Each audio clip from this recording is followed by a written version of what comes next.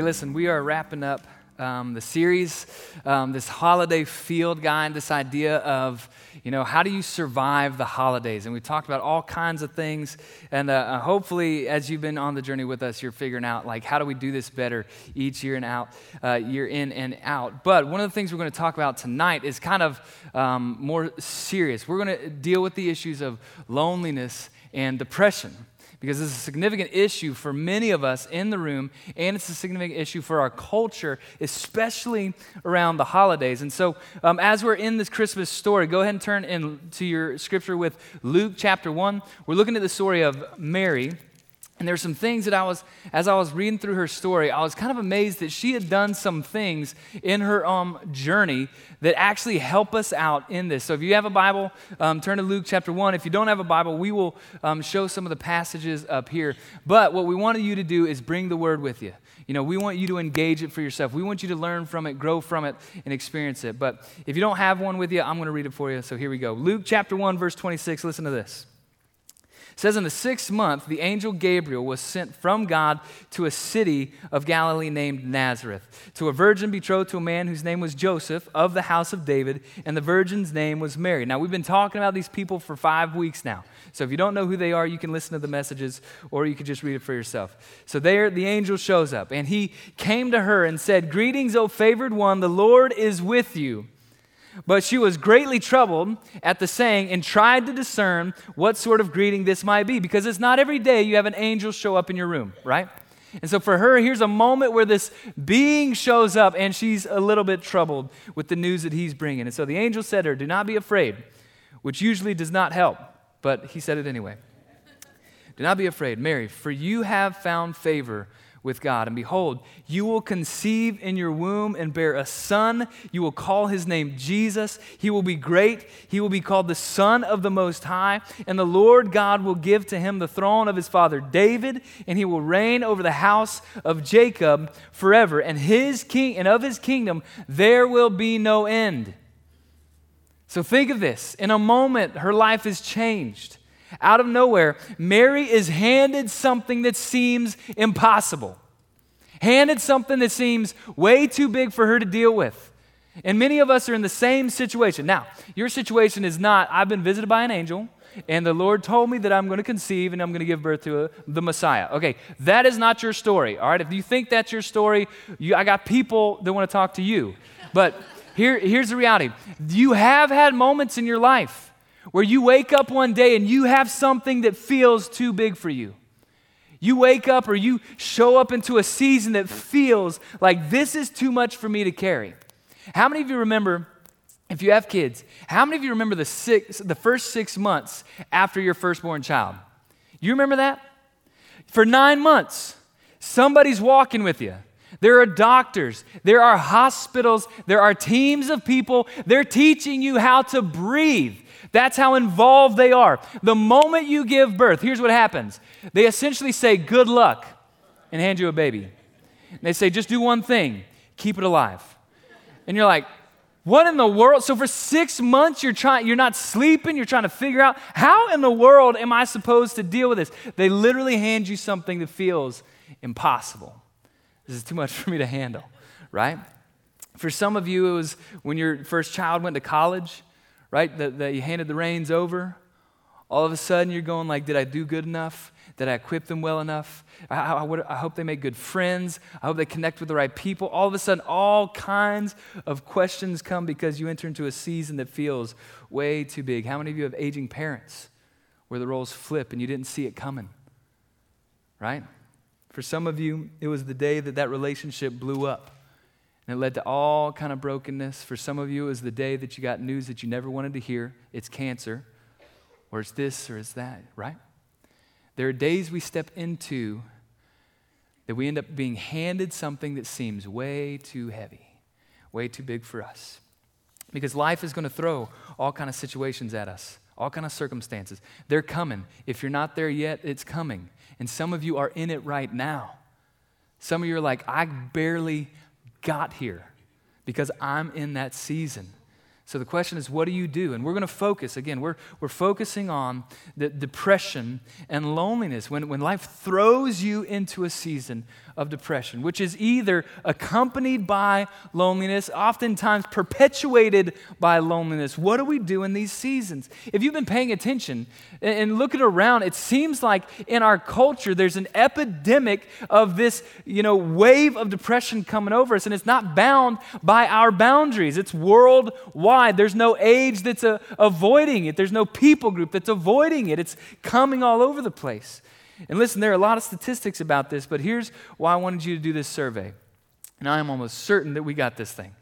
And so, because listen, there are a lot of statistics I could tell you those things, but who's in the room? All right, now, some of these questions were a little fun because I don't like doing unfun things, but then we get real. So, first question, let's look at the survey. What's your favorite holiday of the year? 76% of you said Christmas.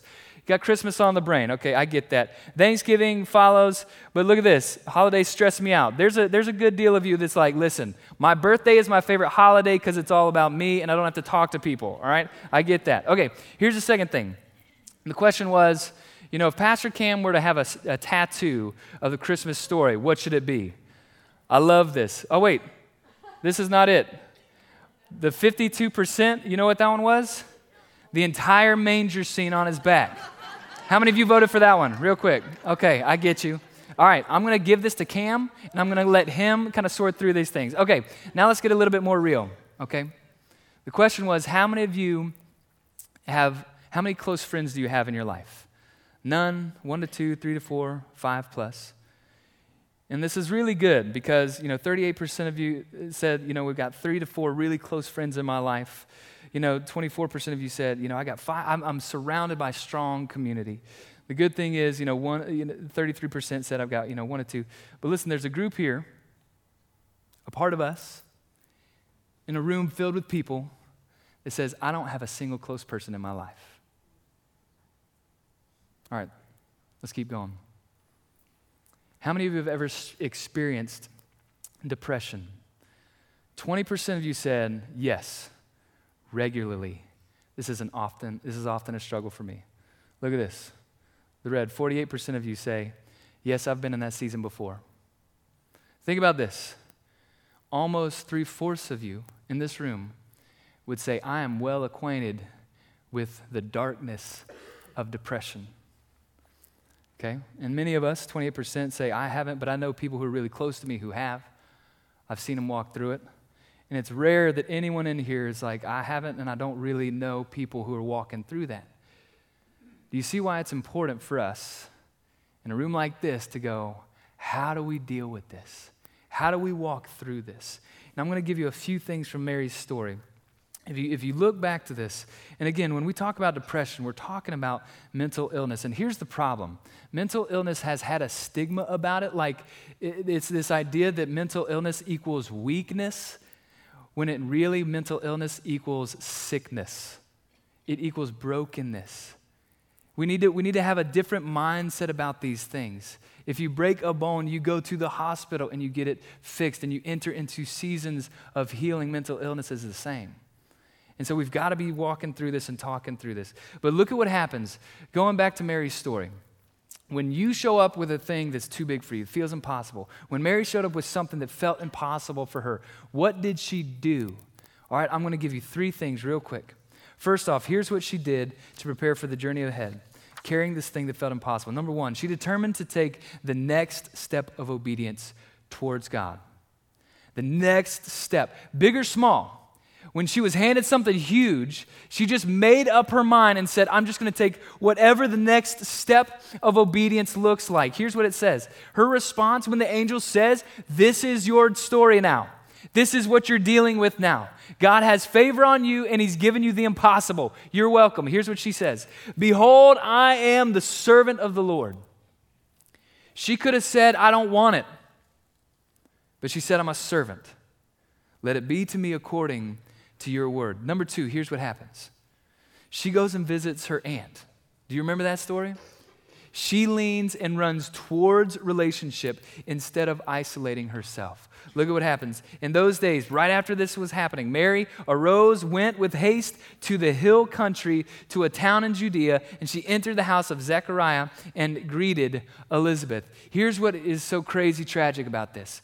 Oftentimes, we do the very thing or the opposite of the very thing that we should do. When life throws us into one of those storms, most of the time, we isolate ourselves. We say, this is too hard. This is too embarrassing. Shame is telling me all kind of things about myself. Guilt is too heavy for me. And so instead of running into relationships of care and love and acceptance, we isolate ourselves because we think this is easier, this is safer. And it perpetuates brokenness. But Mary knew she can't carry this alone. So what did she do? She ran towards relationships. There's one more thing she did that I thought was amazing. She served someone else. She served someone else. Look at the end of this section in verse 56. It says, and Mary remained with her Aunt Elizabeth, about 3 months and then returned home. What do you think she was doing for 3 months with her aunt who was advanced in years and was also in her 6th month of being pregnant? What do you think she was doing? She was massaging feet. That's what she was doing. She was like, I know it's hard being on your feet all day. I get it. I feel those ankles. We got to get some ice on that. We got to do some stuff. She was serving. She could have dwelled on her circumstances. She could have dwelled on the negative reality of, I'm about to be the girl in my small town who's pregnant without a man. She could have been dealing with and dwelling on the negative that comes with that, but instead she looked up and said, I'm going to serve. She was probably there when John the Baptist was born because she was walking with her aunt. She said, I'm not going to dwell on the negative side of my circumstances. I'm going to serve someone else. And I think these 3 things are huge for us. When you find yourself in a season that feels impossible, you find yourself in something that feels too big to carry, man, just take the next step of obedience. Move towards people and seek to serve. Those things have a way of guiding us on this impossible journey because it keeps our eyes focused on Jesus. But I got a confession. I personally have never walked through depression. I've got friends that are really close who have, but I don't get it like some of you get it, which is why I want to introduce you to somebody who's going to share their story. This is Skylar Frazier. She's going to come on up. So please welcome Skylar Frazier as she comes.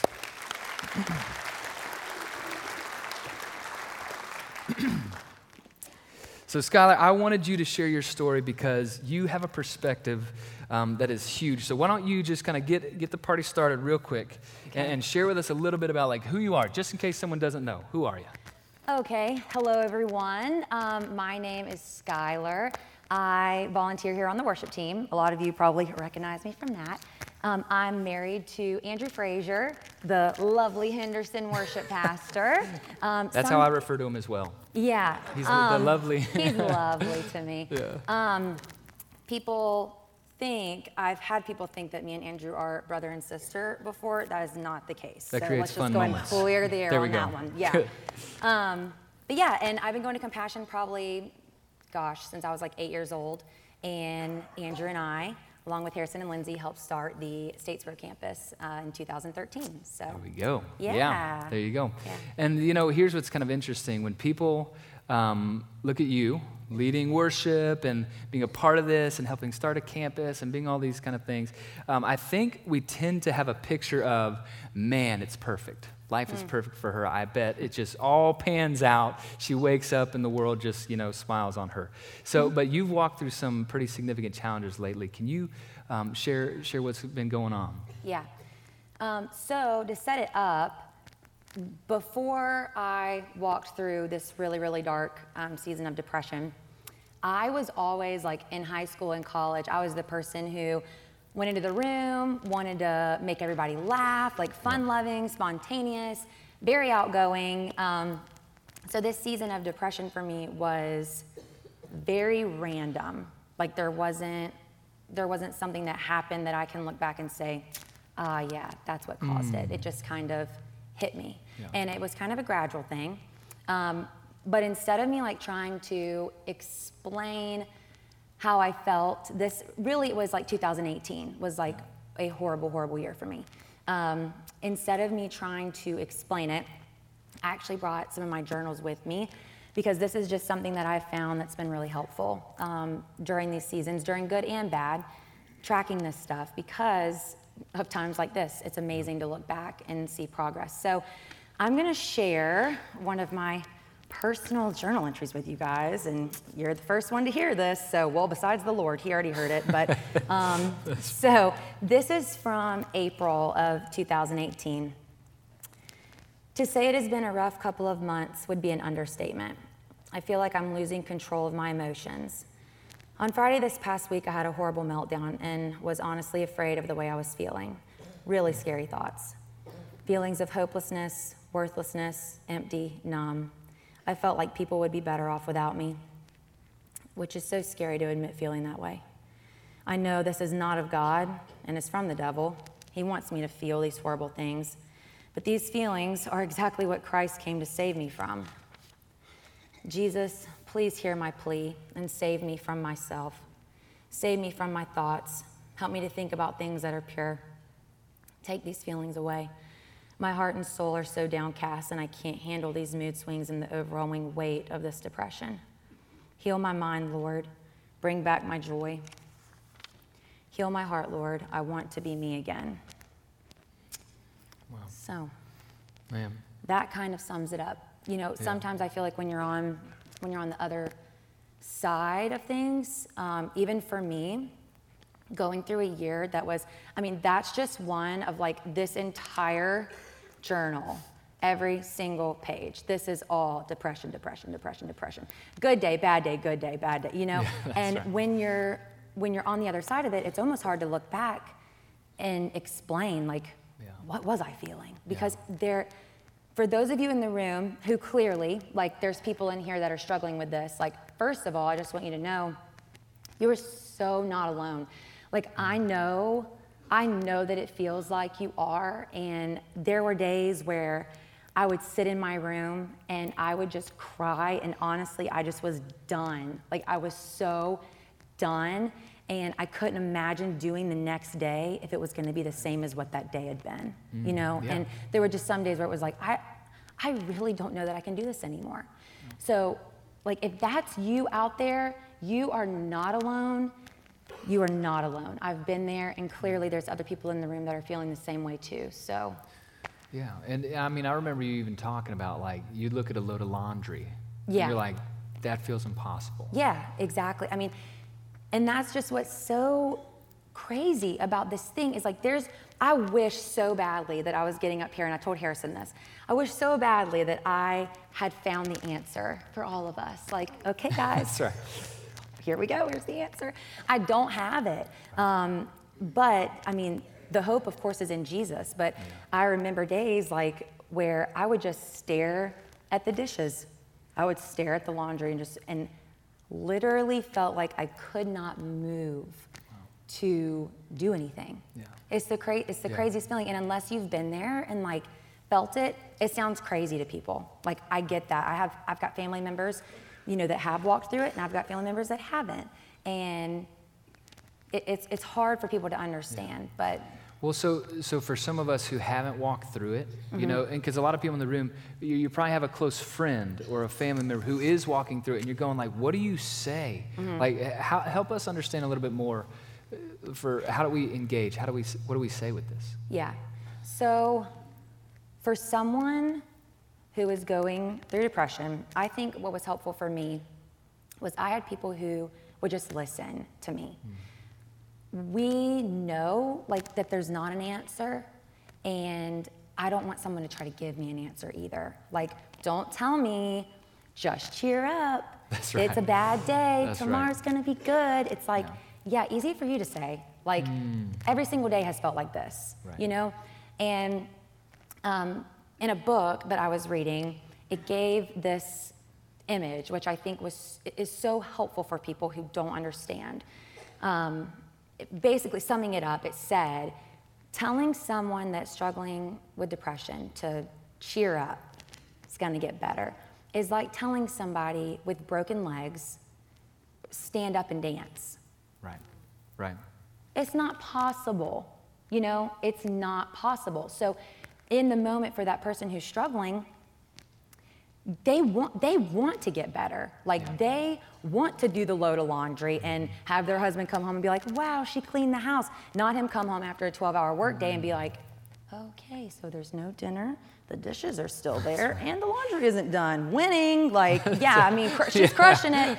That's right. That's, Well, talk a little bit, okay, so talk about that a little bit more. What are you thinking about when you think about your husband coming home and going like, okay, what have you been doing? What's going through your mind? Yeah, so I think it's just guilt and shame that I want to do these things. I wanted to feel like I was being a good wife, a good friend to people. But, I would even have to say no to friend get-togethers because I could not do it. And it's so weird because it's not me, but that's just in that season. And still there's days like that, it's not all roses now. There's still bad days. But, So you had an experience in Israel that kind of gave you another picture that kind of helped you see things a little bit clearly. Can you talk about that a little bit? Yeah. So about a year and a half ago, I had an awesome opportunity to go to Israel with Cam and Sarah and the group here from church, and of course Andrew went too. And one of the things that we did there is this water tunnel. It's called Hezekiah's Water Tunnel, and we got a picture of it here. So the blue represents the water tunnel, obviously, and it is underground. And this is one of the things, this is how back in these times they got water through the city.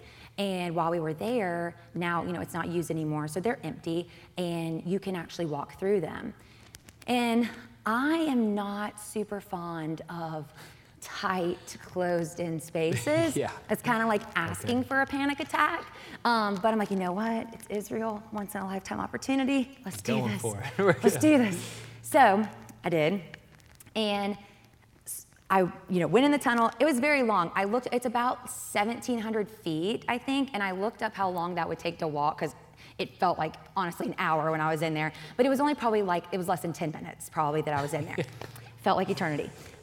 When I got in, there were people behind me, there were people in front of me, so I couldn't sprint forward, and I wanted to. Bail. I'm like, get out of the way. The walls were so tight. Right. There were parts where I was like trying to get through. So I had to keep going. Yeah. When I got in the middle, I remember seriously starting to panic. Yeah. And my parents were actually on the trip with us too, and my dad was in front of me, and I just started verbalizing out loud. I'd been keeping it in, and I'm like, okay, you guys, how much longer, how much ahead? I'm basically yelling at the people at the front of the tunnel. And my dad kept telling me, we're almost there, we're almost there. He didn't know. We were not almost there. He was right in front of me.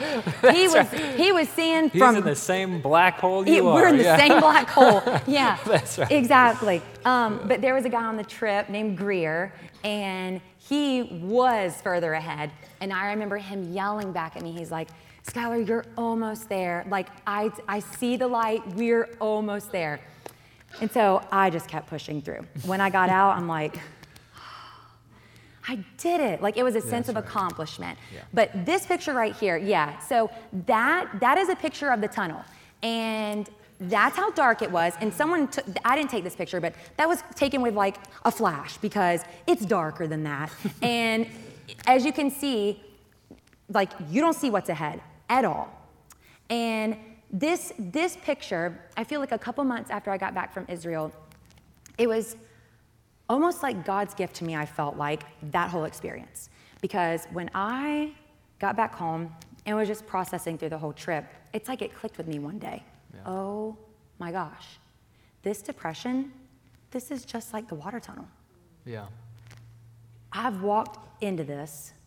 I'm in the middle of this. You don't know.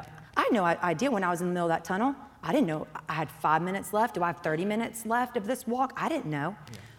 And that's how it felt, slap in the middle of that depression.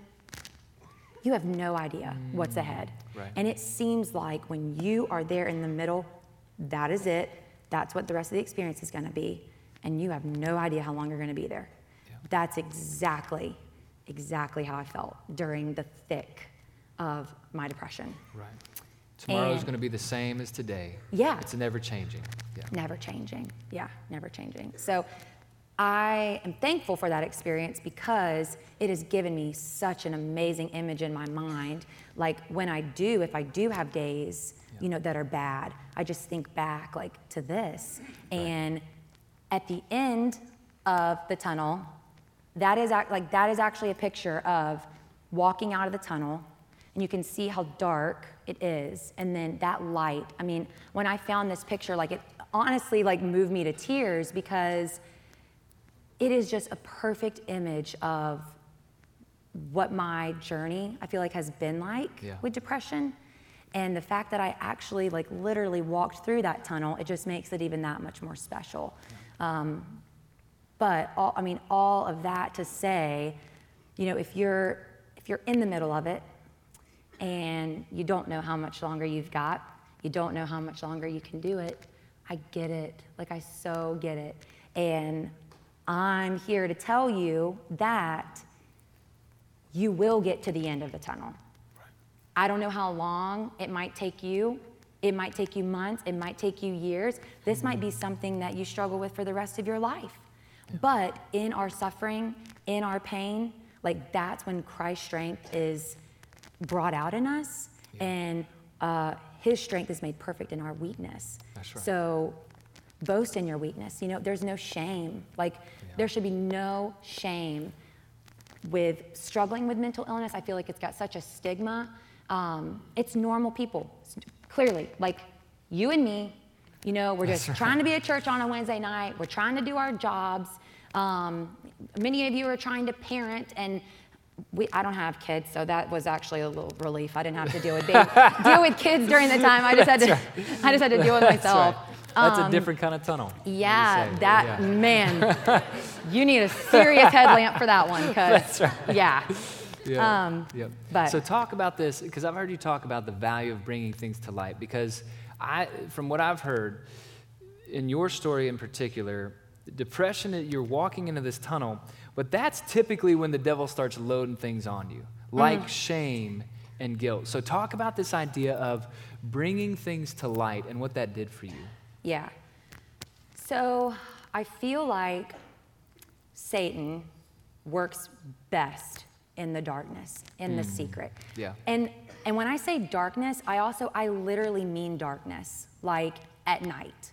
Because I remember nights feeling like this was it. Like, this is the end.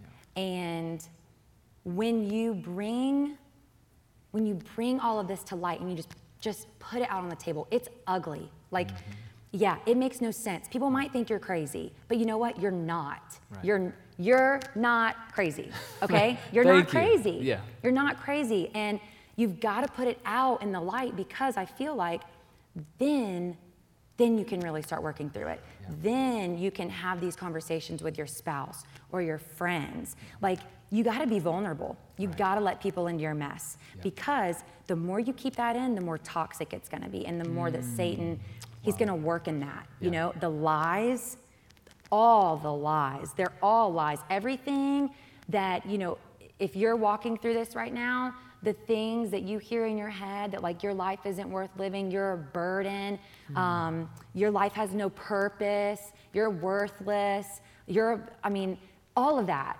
lies. None of it's truth. None of it is truth. All of that is from Satan. So when you get that out and you put that in the light, it just gives you more power, like, to fight those things, all the lies. Man. Yeah. So one of the things that, you've provided, and if you're on the digital bulletin, we've put a ton of resources on the digital bulletin for you that we don't have time to walk through them, but use that as a resource, because if you're in the middle of this, any little thing can help pick your head up above the water. Definitely. Anything, any step is one step closer to the light at the end of the tunnel. Yeah. And so go to the digital bulletin, check out some of those resources. But I want us to, because I don't want us to miss out on some things here. Okay. There might be people in the room who've been carrying the weight of depression so long that they've had legitimate thoughts that it would be better if I just ended it now. Mm-hmm. Right? People in the room who've even thought through like, okay, this is how I would do it. Mm-hmm. Okay, what would you say to them?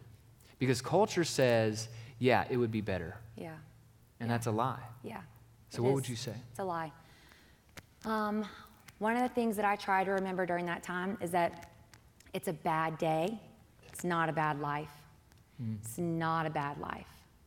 And suicide, that is a permanent fix to a temporary problem.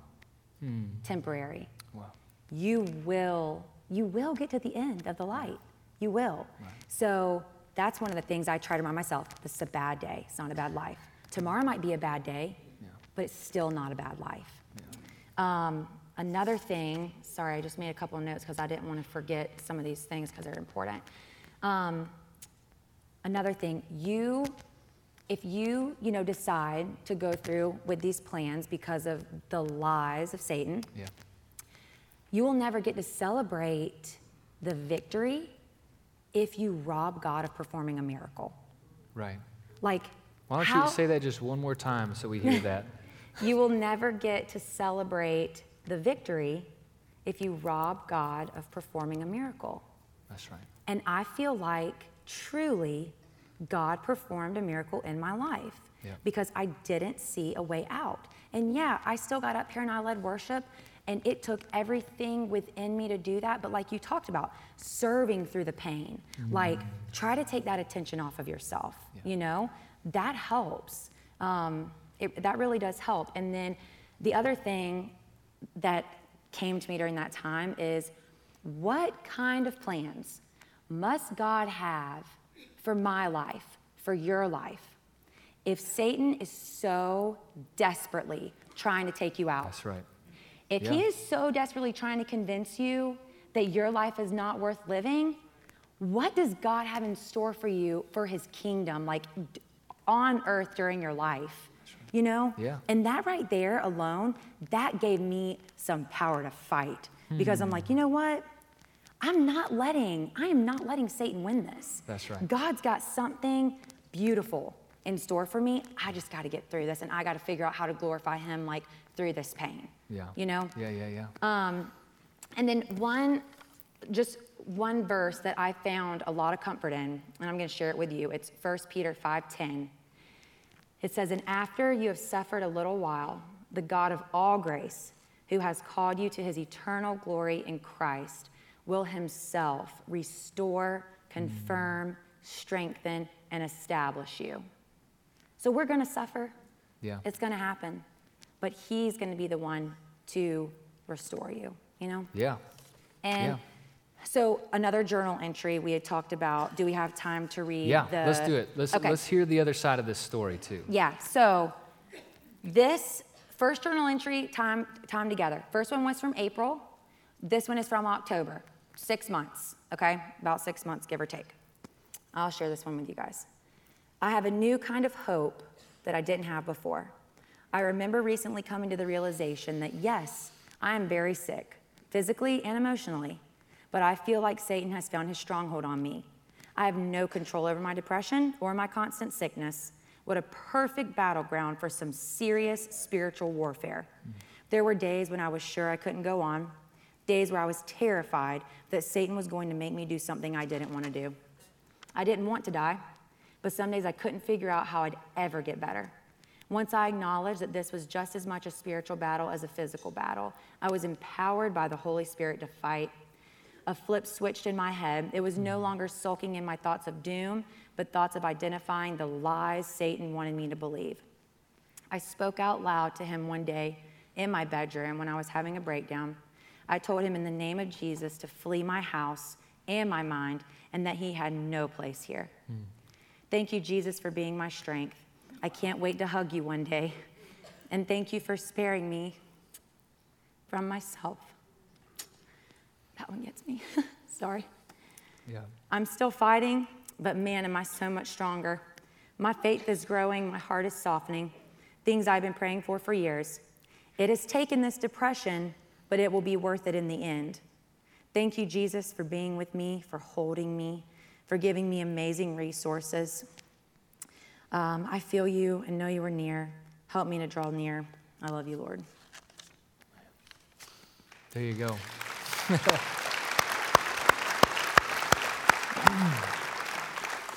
So wrap it up for us. You know, you said you had new hope. Yeah. You were praying he would save you, and he did. What does this Yeah. new perspective on salvation mean? Yeah, so I remember I was laying in bed one night, and poor Andrew, I'm a verbal processor, so it's like, God be with him, because I repeat things 500 times, but I hear he's becoming a good listener. He is a great listener. He is, and like I will just say, he has been like my rock through this, so I just got to give a shout out to him. Like, I could not have gotten through this without him and the Lord. But I feel like I have a new understanding of salvation, because I was laying in bed one night, and this idea just came to me, and I remember just crying as I was saying it. I was so blessed growing up. Like, I grew up in a Christian home. Like, I didn't feel like I had like these major struggles. I never really strayed from my faith and then had this big like turnaround.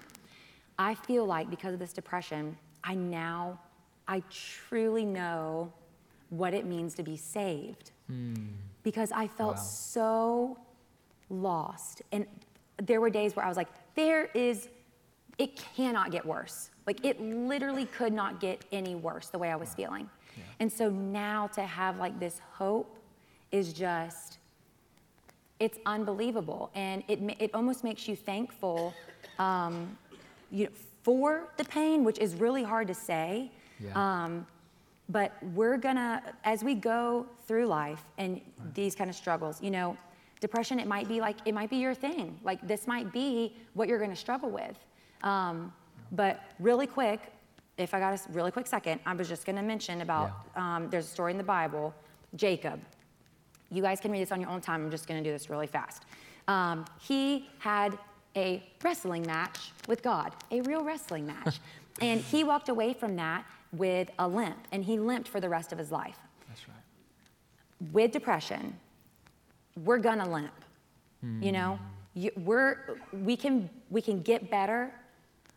We will get better, but you almost start to become thankful for the limp, for the bad days, because you can say, thank God, this is not my everyday anymore. Yeah. Thank you, God, that you spared me from that, and I can do this. I can do this one day. And you know what? Right. I'm thankful for this pain, because it reminds me of how far you brought me and how you saved me. Yeah. And I love that story because, and we'll end with this, Jacob, the cheater, wrestles with God, and he ends up with a limp, but he also ends up with a new name, right? Yeah. And for your story, you were believing these lies about who you were, and it was this idea of like, I'm living a life of ashes. I'm not worth it. I'm this. I'm that. Talk to us about that change for you, a new name, so to speak. Yeah. So I'll reference that verse, if that's okay. So if we can put that up on the screen, the Isaiah 61, 1-3. I'm just going to read this, and then I'm going to stop on the part that is really important to me. Not saying that it's not all important, it is, but you know what I'm saying. The Spirit of the Sovereign Lord is on me, because the Lord has anointed me to proclaim good news to the poor.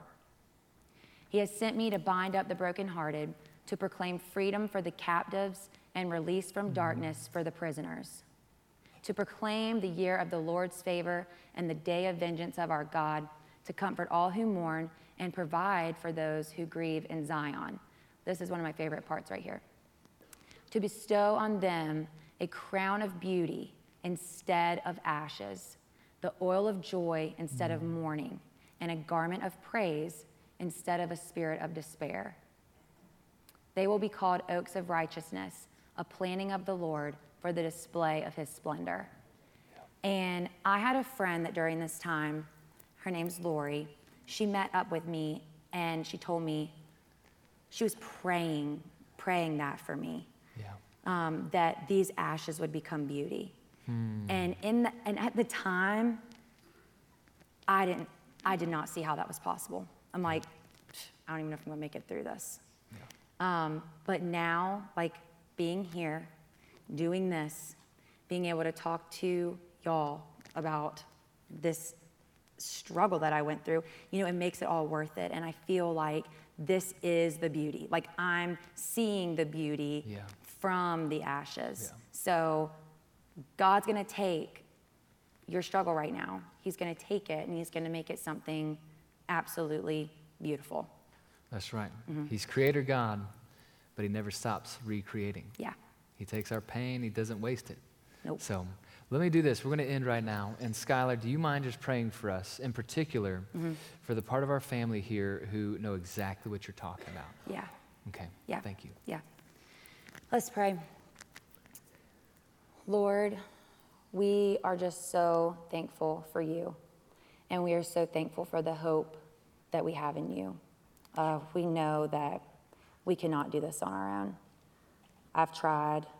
I know we've all tried. It just doesn't work.